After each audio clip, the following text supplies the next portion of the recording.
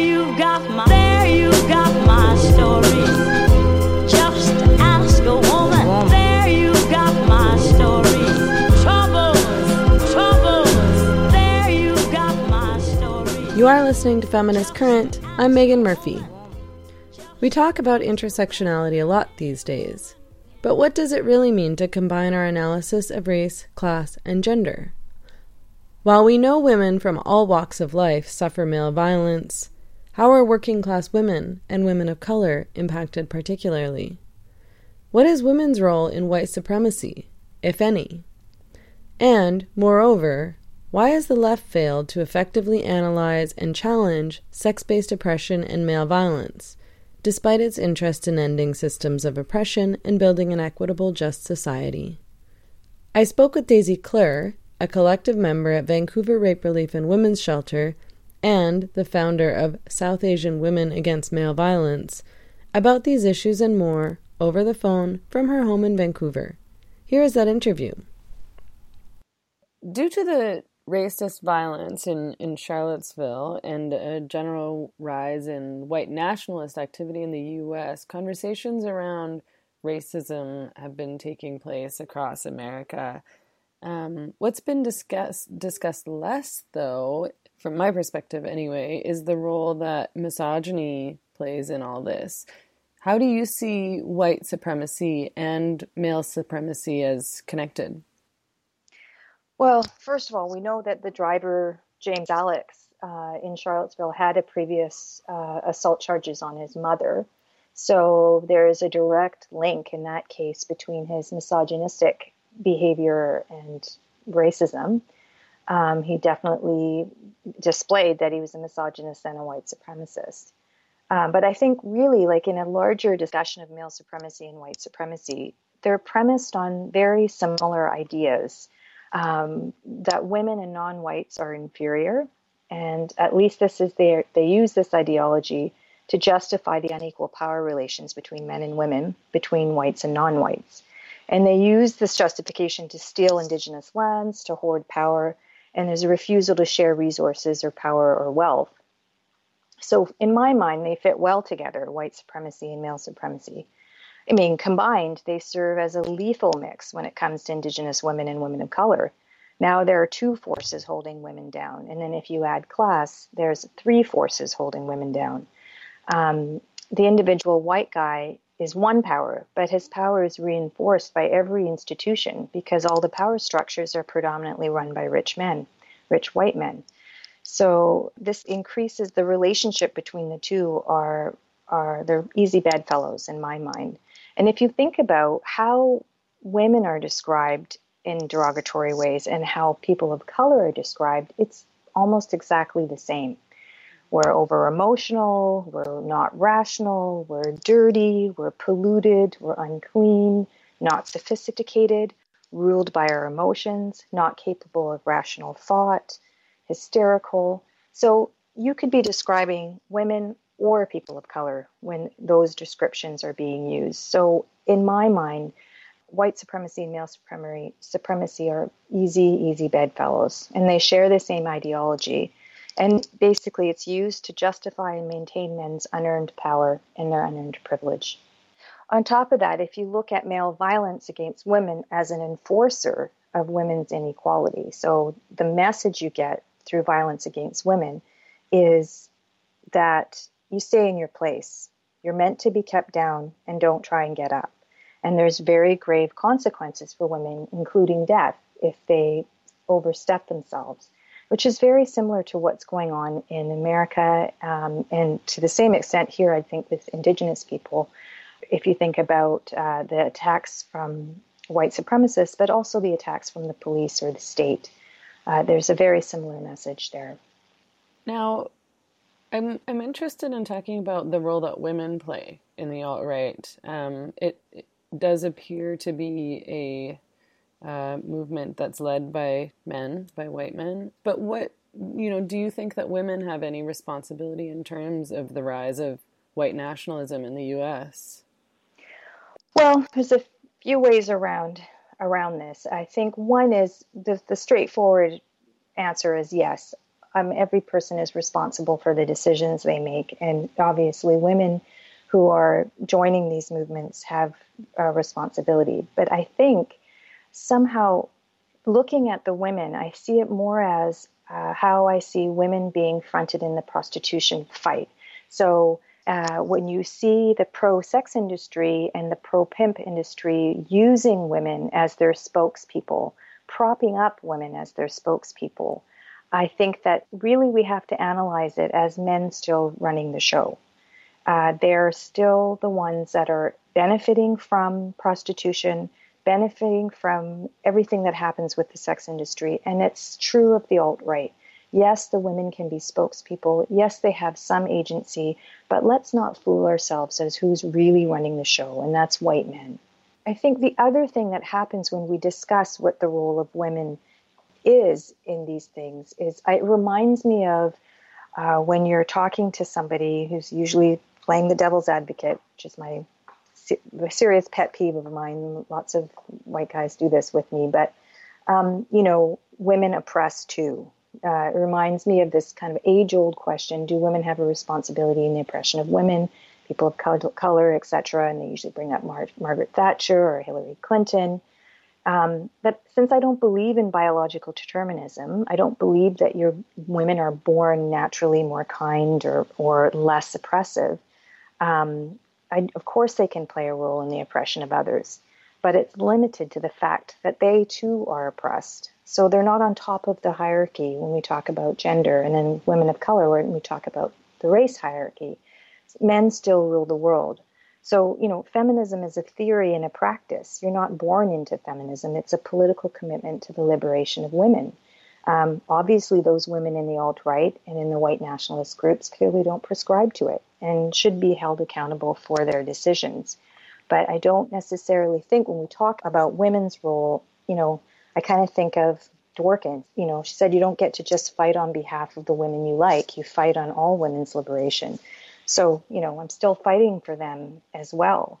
And a feminist analysis that we have to apply is who's got the power. And it's still the men who are running the show, in my opinion. And eventually those same men in the alt-right will betray their own women. They beat their wives, because there is no race or class of men that don't perpetuate violence against women. And they're facing an oppression as well. Mm-hmm. The trouble with political conversations around both racism and misogyny are that we often center the U.S. in those conversations, which makes sense because the U.S. dominates media, in North America especially, but, everywhere really. Mm-hmm. But it's frustrating because Canada is different in some ways, and, Canada has its own struggles, around racism and things like that. How have you seen racism and sexism intersect and play out in Canada specifically? What are some issues that are specific to Canada that you'd like to see discussed more in public discourse? Well, I think the starkest difference in the Canadian context is the relationship between Aboriginal people, in particular Aboriginal women.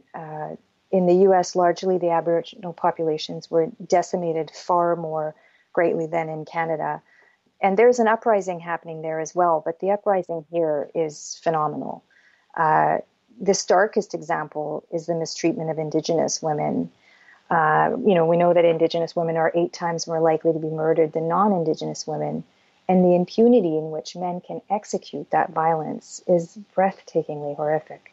If we look at some examples like the Cindy Gladue example of the Aboriginal woman, I think in Alberta, who was killed by a John, and the level of violence that he used was shocking, but also the response from the state institution. So the police immediately believed the man when he said that he just found her there. He doesn't really know what happened. They didn't even hold him as a suspect until the autopsy report.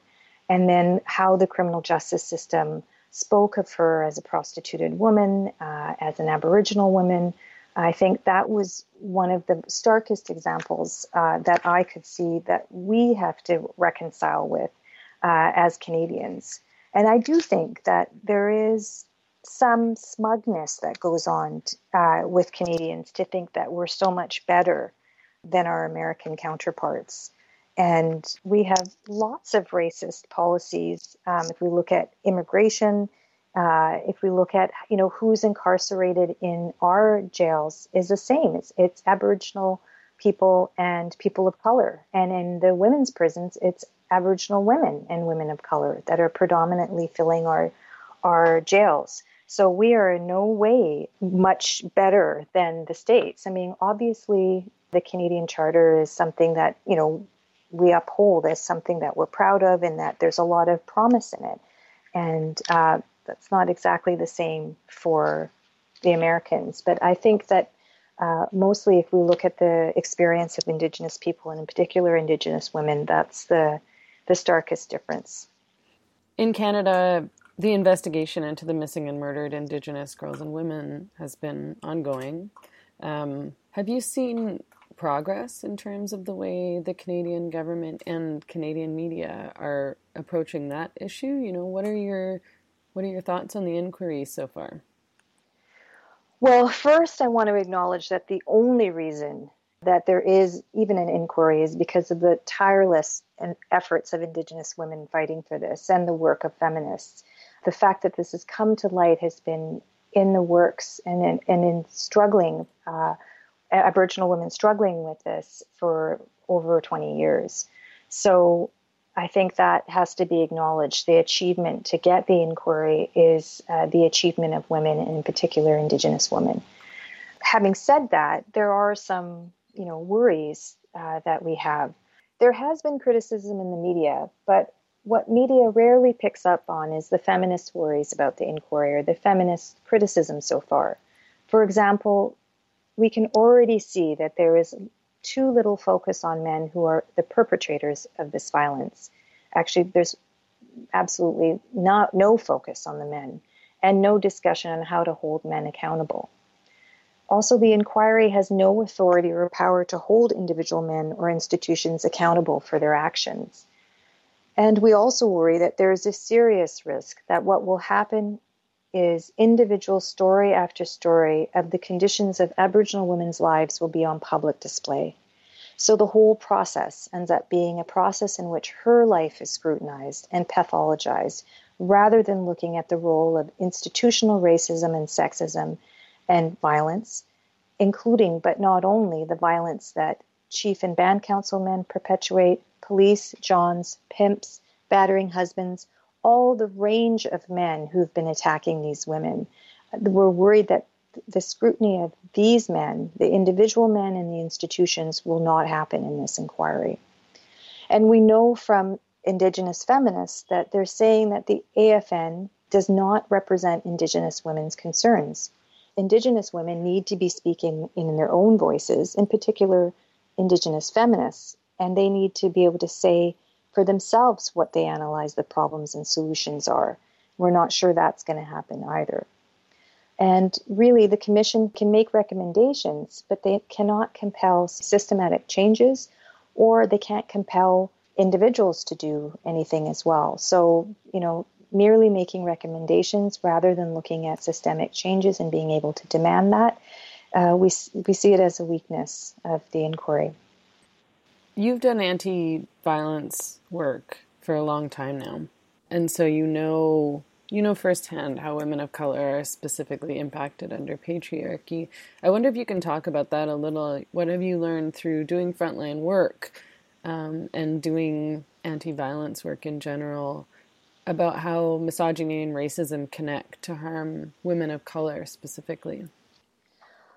So we know it as a collective of Rape Relief has been around for about over 40 years now, working on violence against women. And so I know from my own experience, which has been about 19 years now, that any disadvantage of race and class position further intensifies the already severe gender disadvantage of women. So it's worse for women of color. It's worse for women who are poor.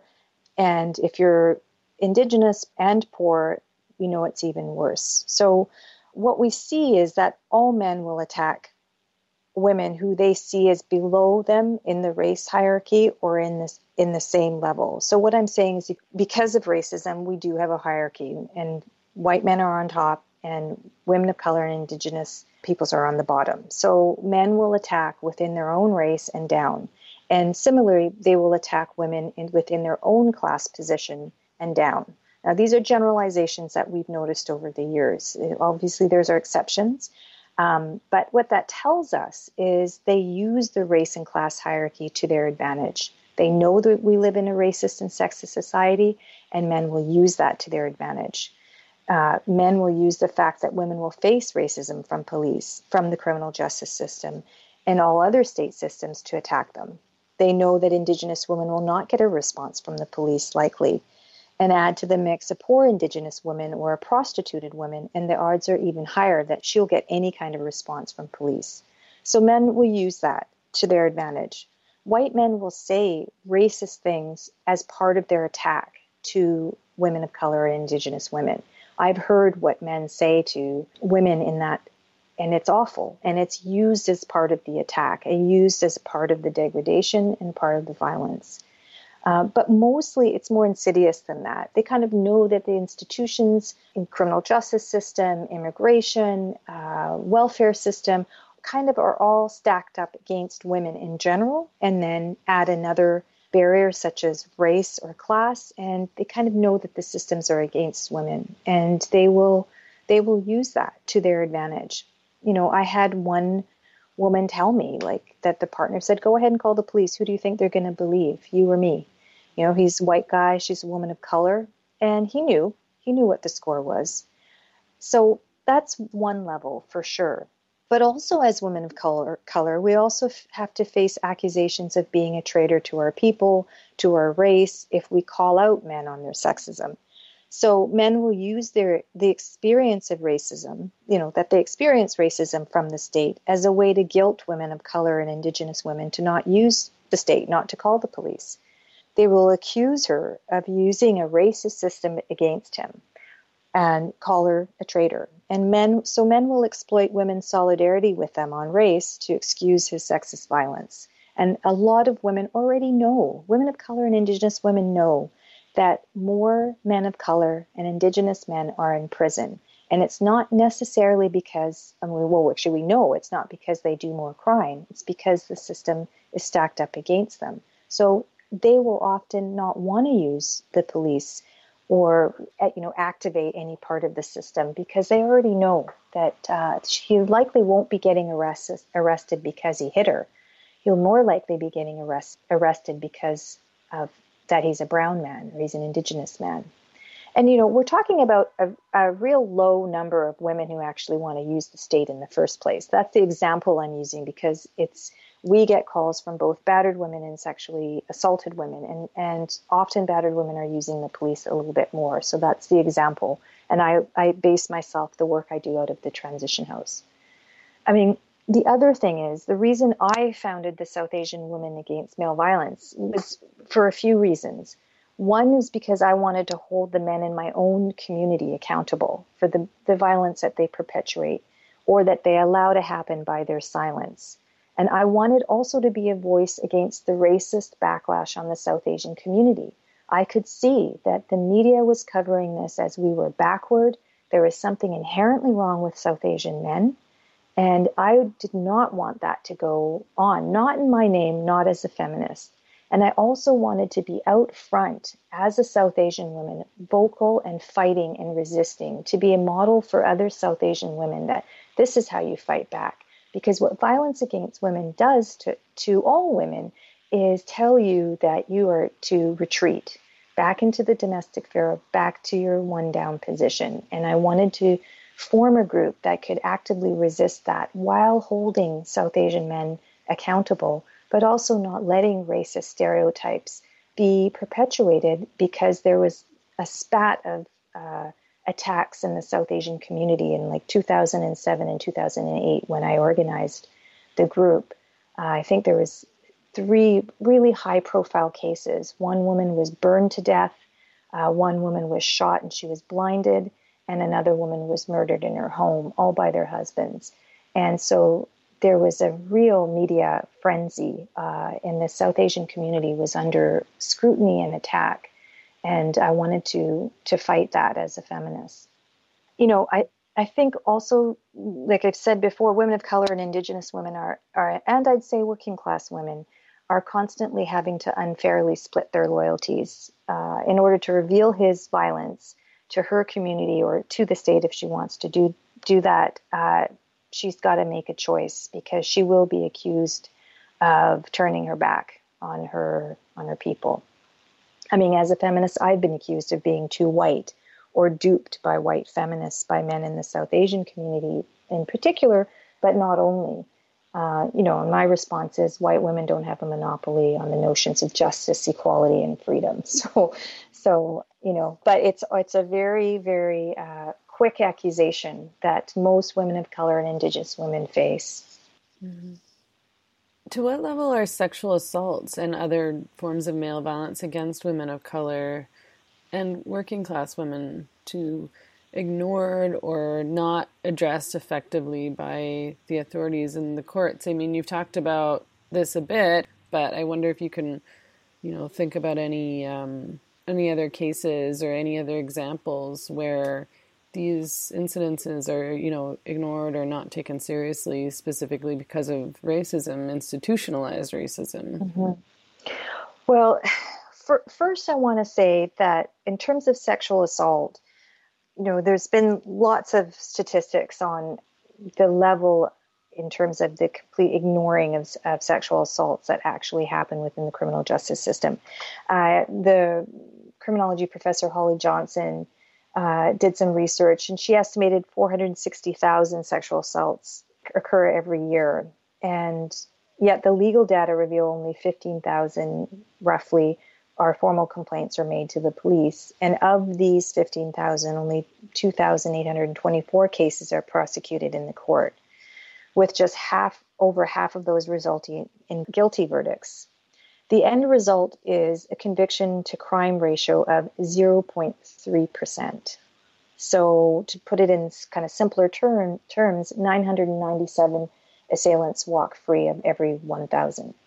So we're talking about a sexual assault criminal conviction rate that is abysmally low in general for any woman. And I make that case because as a woman of color, I think it's important that we understand that male violence against women is sort of the great equalizer in terms of all women experience male violence. There is no culture or a community that doesn't experience it. And so I always want to be able to say, yes, there are some things that are unique to women of color and Aboriginal women, but what's similar to us and where we have such solidarity is that women of every community experience male violence. So nobody's getting a good criminal justice response. That's my first argument. I've already used Cindy Gladue and his Bradley Barton, the murderer of Cindy Gladue. I mean, I do think this was a particularly horrific example of how Indigenous women are treated. The police failed to take her death seriously from the beginning.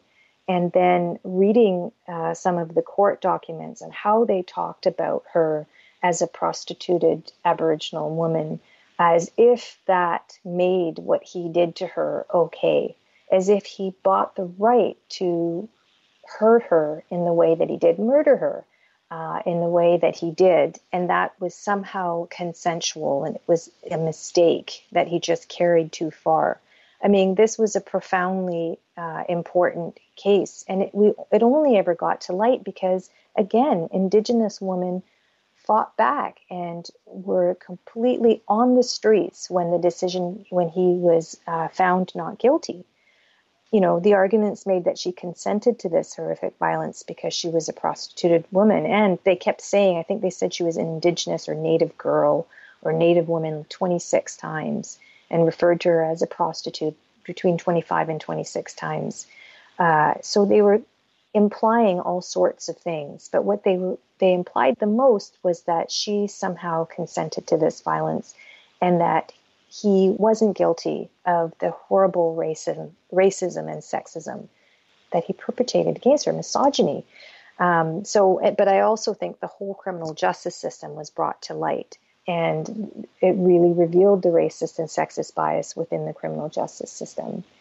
So that to me is the most stark example recently. I mean, there's more, but that one, I rank it pretty highly. I do think that male violence against women is not addressed effectively by the state or the police. Most women don't even want to use the police because they know they'll be treated horribly and not believed or accused of lying. I mean, the Ghomeshi trial unfortunately reinforced all those beliefs. So it sends the message for all women not to even bother engaging. And I think the Gledoux case, the good thing about the case is that it is under appeal, and we're hoping for a better decision. We've seen a surge in anti-racist activism in the U.S., and I think in Canada as well, not to the same extent. But, Black Lives Matter, for example, has brought conversations about racist police violence to the forefront. I wonder if you've seen a similar surge in feminist activism. Do you think that misogyny and violence against women has been able to galvanize people in the same way that racism has? I mean, I don't want to say that, racism is somehow taken more seriously than misogyny, because racism is still rampant everywhere. Mm-hmm. But, I wonder what your perspective is in terms of how progressives and the left and liberals, take on or address racism versus how they address misogyny and violence against women. Well, my experience of, I would say, liberals is that they do take racism more seriously than they do misogyny. And I know I'm going to probably catch some heat for that, but that is my experience. And, being brown and being a woman, it's hard to kind of tear the two apart. They're both parts of who I am. But I think among liberals and white liberal men, there's something, I don't know why that is, that they think they can galvanize themselves towards fighting racism and not sexism in the same way. But, I think that the women's movement has got the most potential to have a resurgence. I think we're sort of in one right now.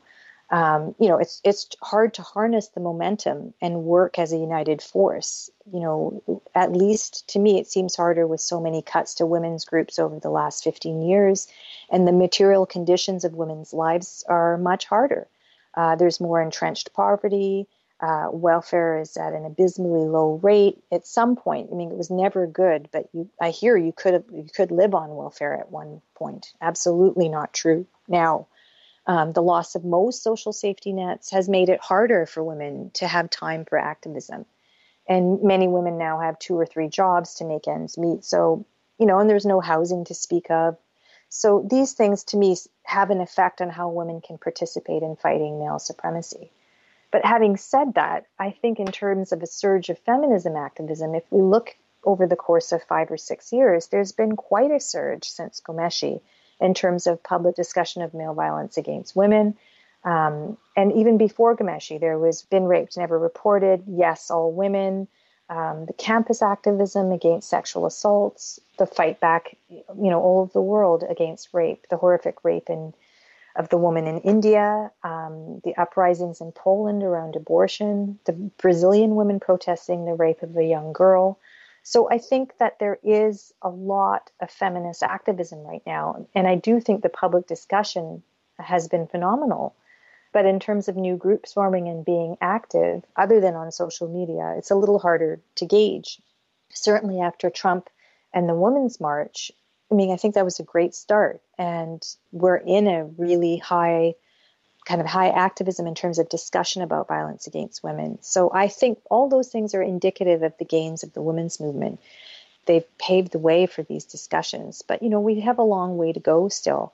I don't think we can directly relate Black Lives Matter or compare them they're not similar. But even in Black Lives Matter, I mean, if you look at their set of guiding principles, they do say that they're fighting misogyny. And I believe the local Black Lives Matter is led by mostly women. And even within them, I think the Say Her Name was a specific response to the police violence against Black women. And obviously some women didn't think that issue was given much weight. So that was a response to that. So I think we're doing pretty well when it comes to accepting feminism and being active. How to harness that as a kind of unified movement is, $1 million question, I guess.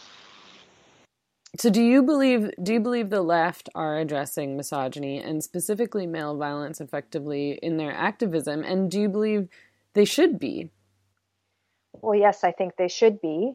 But before I keep going, though, the left is a very broad term, and I'm bound to offend someone from the left. So these are generalizations that I make, or I'm trying to be specific, actually, because I think generalizations may prove to be a problem. But I'll pick some very specific examples of what I see as indicative of some general inclinations in the broader left. I think kind of we've been 2 steps forward and 2 steps back.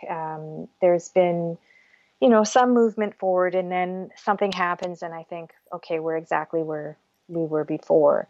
And I can sort of say that now after 19 years. So one example that was fairly recent is Chris Hedges was invited by the Simon Fraser University. Chris Hedges, a Pulitzer Prize winning journalist, a writer and a reporter. And so he was supposed to be speaking at the State of Extraction conference.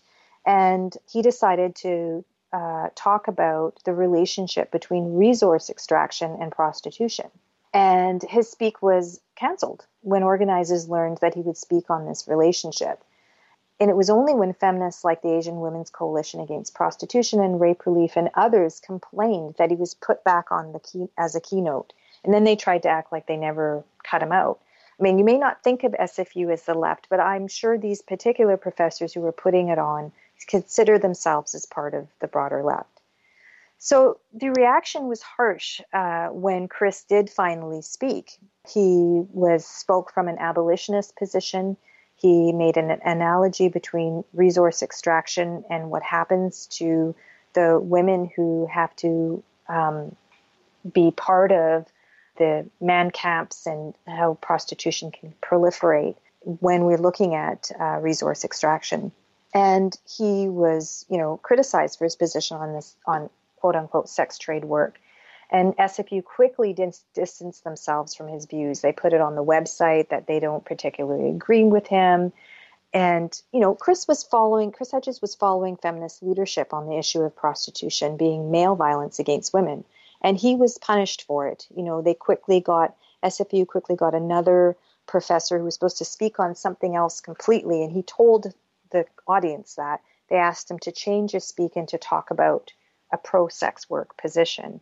So this reaction, I would say, is common on the left when it comes to male violence against women. It's a refusal to apply their own class analysis to women as a class being oppressed, and a failure to listen to feminist leaders who, after all, are the experts. So I think in that way, in particular about prostitution, not much has changed. And another example was when Julian Assange was facing sexual assault allegations. I think the men of the left ran out to defend him and to characterize this as an attack on his work. It's his work with WikiLeaks and a way of the state trying to punish him for that work.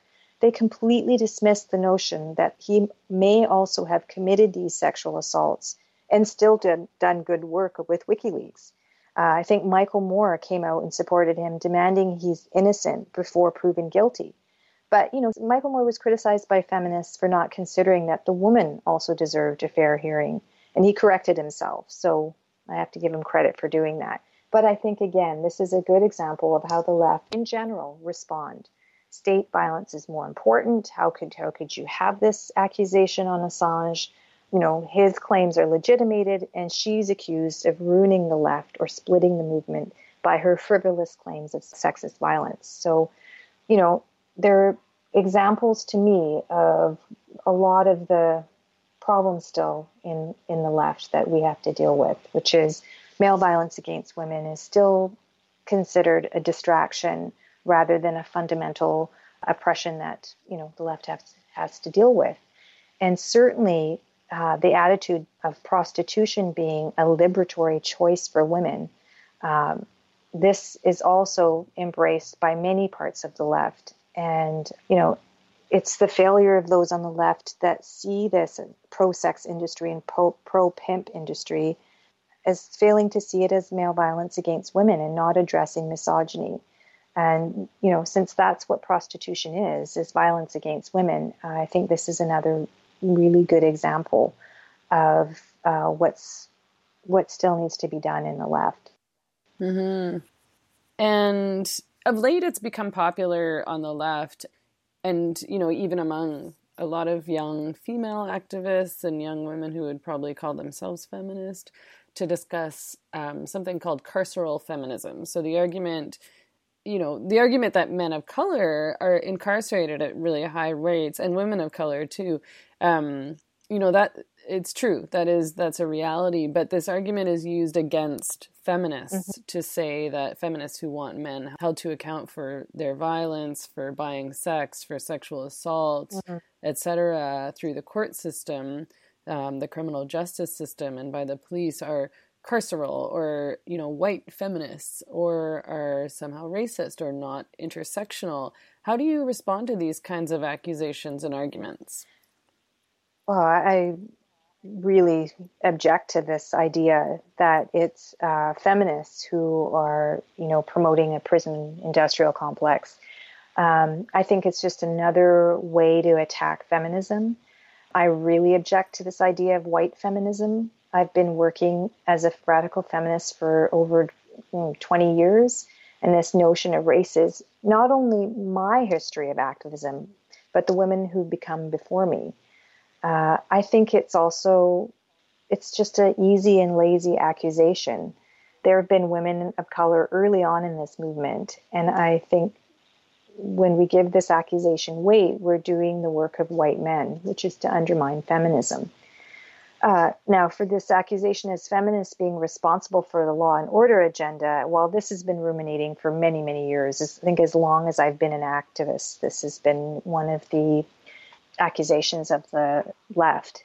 And I guess I want to say, there's many, many organizations of the left and women of the left that I profoundly respect. So I think when we're generalizing like this, we have to be careful because there are good women and men working and are pro-feminists. So having said that, this particular accusation does come from a portion and a segment of the left.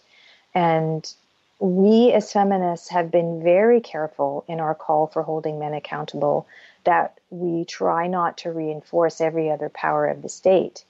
We're mostly aware of this. But first of all, so few men are jailed on male violence against women. That's the first point. But we've never argued for a law and order agenda, like fighting for longer jail sentences, anything like that. We demanded only that men are forced to face a judge, be judged and held accountable for his actions. This may not always mean incarceration. And, I think feminists above the feminist movement, the women's movement above any other movement have considered many different ways and alternatives to the criminal justice system. For example, transition houses. It is an alternative to the state. Women created them, feminists created them, and we created them because, first of all, women aren't using the police in droves, so that's the first thing. And secondly, when they come to transition houses, they don't have to. They don't have to engage the state if they don't want to, and most women don't. So that was the brilliance of the women's movement that created transition houses. But also, we were thinking all the time about what to do other than using the state. Again, because most women didn't want to. So we would have postering campaigns. We would have confrontations that we did ourselves with groups of women. Feminists have thought a lot about alternatives to jail. We have done our share of dreaming alternatives to jail. So, if the left have a better idea, let's hear it. Because we've been coming up with alternatives to the state for since the women's movement has started. And finally, do you think we can effectively combat racism without simultaneously addressing patriarchy and capitalism? And vice versa, do you think we can effectively address patriarchy without also at the same time dealing with white supremacy, imperialism, and capitalism? No, I don't think so. I think any feminist has to be fighting white supremacy and capitalism. I understand that there are groups that may choose to focus on one of these struggles more than the other, and I respect that. I need experts on the front lines and all the different alliances that we can have, people who are defending the land, fighting capitalism and imperialism. That's all crucial. But ideally, I think the best chance we have to win is to integrate a race, class, and gender analysis in our movement. And, where I chose to stand is with women, and in particular, working on anti-violence or working about male violence against women, because so many women experience it. But I integrate a race and class analysis with that. And it doesn't absolve me from fighting on those fronts. I recall a young group of women of color activists. They were between the ages of 12 and 16 at a conference I went to in Chicago. And they were describing race, class, and gender as fundamental forces to fight from. And they kind of saw these as three strands. And what they said is, when the strands are braided, we have a whole different entity. And that braid is stronger than any one strand. And that always kind of stuck with me as a visual, partly because I'm South Asian and Indian women often have long hair, and braids are a pretty nostalgic thing for me. But also it's just true that if we combine the analysis and combined our forces, we're much more likely to win. I think we need to see what unifies us and build a strong movement based on our multiple strands, woven together to build a really strong force against male supremacy, white supremacy, and capitalism. So, in my view, to be a feminist, you have to be fighting on all three fronts, race, class, and gender. Thank you so much for taking the time to talk with me today. It's been really interesting and inspiring. And thank you for having me. Yeah. It's been, I feel like I've really reached the, epiphany of feminism when I get to be interviewed by Megan Murphy. So thank you so much.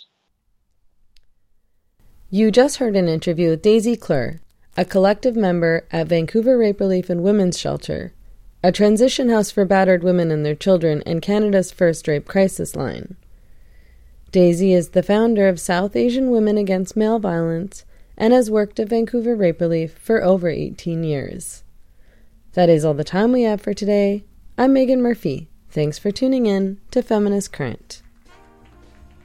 You can find us online at feministcurrent.com, tweet at us at feministcurrent, or send us an email at info@feministcurrent.com. We are hosted by Libsyn, and you can subscribe to the Feminist Current podcast anywhere you like to listen: iTunes, Google Play, Stitcher, Pocket Cast, TuneIn, and beyond. You can even give us 5 stars and a review on iTunes. Show the world radical feminism is worth listening to. Feminist Current is a syndicated show, produced and edited by myself, Megan Murphy, out of Vancouver, BC. If your station would like to air Feminist Current, you can find episodes at audioport.org. And finally, if you enjoyed this podcast, consider making a donation to support our work. Just visit feministcurrent.com and click the donate button.